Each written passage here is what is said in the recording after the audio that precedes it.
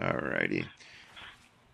Joined today on iHeartRadio and the Tech of Sports by a great guest. Pleasure to have Leland Melvin here on with me this week, and he's in town for the Super Bowl. So we're talking tech and sports, which is great. And he is probably the most perfect person we've ever had on the 270 or so episodes to talk about this. He's served on board the Space Shuttle Atlantis twice, and he was a wide receiver at the University of Richmond, and also was drafted into the NFL. So, Leland, thanks for taking time out of your busy day and talking for a few minutes. Thank you, Rick. Great to be here. Yeah, great. Great to talk to you. I'm a big fan, and you're doing some great work. Kind of talk about what you're in town doing, I guess promoting, not only showing that you can have a career in sports, but also promoting science and education as well. Yeah, I think that the really amazing thing about the Super Bowl and the sports that we have today is that there's a lot of NASA technology that's been, come down from even the Apollo program. I mean, you think about the foam that we've used to cushion astronauts as we launched and landed is used to cushion the helmets for our NFL players, as well as the shoulder pads and different aspects. Shoe design. We have Apollo moon boots. Some of that technology has now gone into the shoes to make it more comfortable to play. And I think this intersection of technology and science and, all these things, they come over into our culture. And, we watch this game on Sunday, we watch this Super Bowl, people are having a great time. But what if we go to Mars one day and we have this Mars rover here that we're looking at to transport astronauts around, but maybe you'll be transporting people on the Martian surface to actually go to a football game on Mars. And so this is something that I think we need to get more people thinking about as we become possibly, one day leave the planet Earth. And maybe it's for vacation, maybe it's to colonize another planet. But if a 10-kilometer asteroid comes and wipes us up, we may have to go. So how do we take these pastimes and things that we do, and especially let our children see that they are going to be the ones being these future astronauts and scientists and leaders, and give them the tools that they need to build and create the next generation of explorers and things we're going to do with our lives as a civilization. Yeah, and maybe, Leland, indirectly what you're doing yourself is you're serving as an inspiration for that younger generation, showing that you really can you can do multiple things, sports, science, things are kind of related, but really there's an opportunity there to kind of do whatever you want to do, especially I find with girls. This is a field wide open to them. What kind of questions do you get from the kids when you're out and about?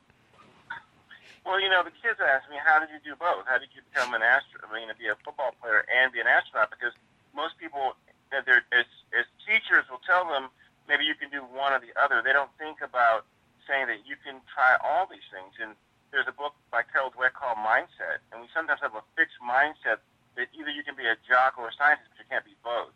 And there are guys in the NFL now that are getting their PhDs from MIT in mathematics, and there's a gentleman who is now a neurosurgeon who was in the NFL for a number of years. And so we have to break down these barriers that you can only do one or the other.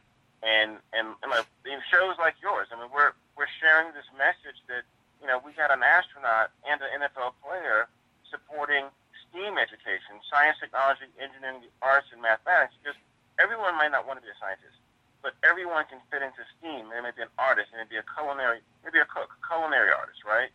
Sure. Graphic artists, maybe they're going to design something, draw something, or maybe there'll be a radio host that are using their platform to inspire people around the world. So everything is possible, having the right access, every zip code getting an opportunity, as well as seeing people that look like them doing these incredible things.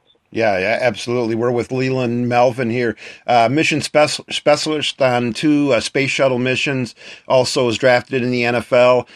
More of a thrill, Leland, that blast off into space or going back to 1984 against James Madison when you had 10 catches for 208 yards and kind of dominated that game. What was more of a thrill? Well, they were both fantastic because we beat the James Madison that day, and that was probably one of my best games ever.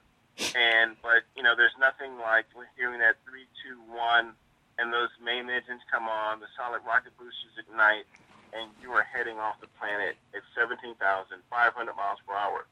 8.5 minutes later, you get to space, you undo your seatbelt, and you see the magnificence of our planet, the blues and the greens of the ocean, the mountains, the snow-capped mountains, and you're going around the planet every 90 minutes, seeing a sunrise and a sunset every 45. So those catches at James Madison, seeing the planet, is a little bit different. Oh yeah, definitely. And you're in the Richmond Athletic Hall of Fame. I'm sure they've had you back to honor you as an astronaut as well. Academic All-American. Your credentials speak for themselves. But the training for being on the space shuttle, I'm sure, is very difficult, and you made it through that. But you couldn't make it through the NFL training camps without it getting injured. So is the NFL training camps harder than astronaut training? Well, they're different. I mean, I pull my hamstring muscle, and wide receivers and hamstrings, sometimes you need a lot of time for those hamstring muscles to heal. Sure. And I went from I pulled my ham in second week in training camp in July, and then got cut in October from Detroit, and then I started back with Dallas the next spring. And so, sometimes it's just not enough time. And I realized that I never imagined being in the NFL, but I've always imagined being a scientist or an engineer. And when I pulled it the second time, I felt that was the end of my football career. And so I went ahead and pursued the other love that I had was science and engineering and math. And I think you made a good choice, and I think you kind of did the right thing. Your Lions training camp jersey is in the Football Hall of Fame, so not too many people have their jersey in Canton, and so that's an honor. But kind of talk about the space program now. No more space shuttles. Are we kind of missing something, or is there something on the horizon for us space fans that followed the space program for decades and decades? Something we can look forward to? Well, there's a lot of activity going on in the Space Coast. We have Elon Musk flying the Dragon vehicles up. We have the Space Launch System, SLS, that NASA's building. It's going to be a heavy lift rocket that's going to be, more powerful than the Apollo Saturn V's. We have Blue Origin. So there's a lot of people building rockets. We're looking at the Orion capsule that's going to be tested in the next couple of years to be able to send people on missions for 45 days. So there's a lot of really cool stuff happening people don't really know about because of the retirement of the space shuttle. But if they would take a look at the Kennedy Space Center, Visitor Center, check out the NASA centers, and look at these concept vehicles like the Mars rover that we have down here at Super Bowl Live, they'll see, the future is very bright for space. I definitely hope so, and I definitely have faith in that. Wrapping up here with Leland Melvin, mission specialist on 2 space shuttle launches, and also he was a great college wide receiver at the University of Richmond, Spider. So, Leland, thanks for coming on. Thanks for sharing your insight. Keep spreading the good word. My brother's a science teacher. He knows the battles that are out there with getting science in people's minds, and it's something really the whole family, I think, has to kind of champion in when kids are in elementary and middle school. So keep doing the good work. Well, tell him to go to lelandmelvin.com. I've got some activities for kids to see. I've got pictures from space and video, and me catching that football in space. So send them out there. You're the leading wide receiver as far as yardage in space. There we go. Hey, thanks a lot, Rick. Have a great day. Thanks, Leland. Enjoy Atlanta. Thanks for coming, and I'll be following you. I'll send you a note through your website. I appreciate it. Have a good one. Thanks.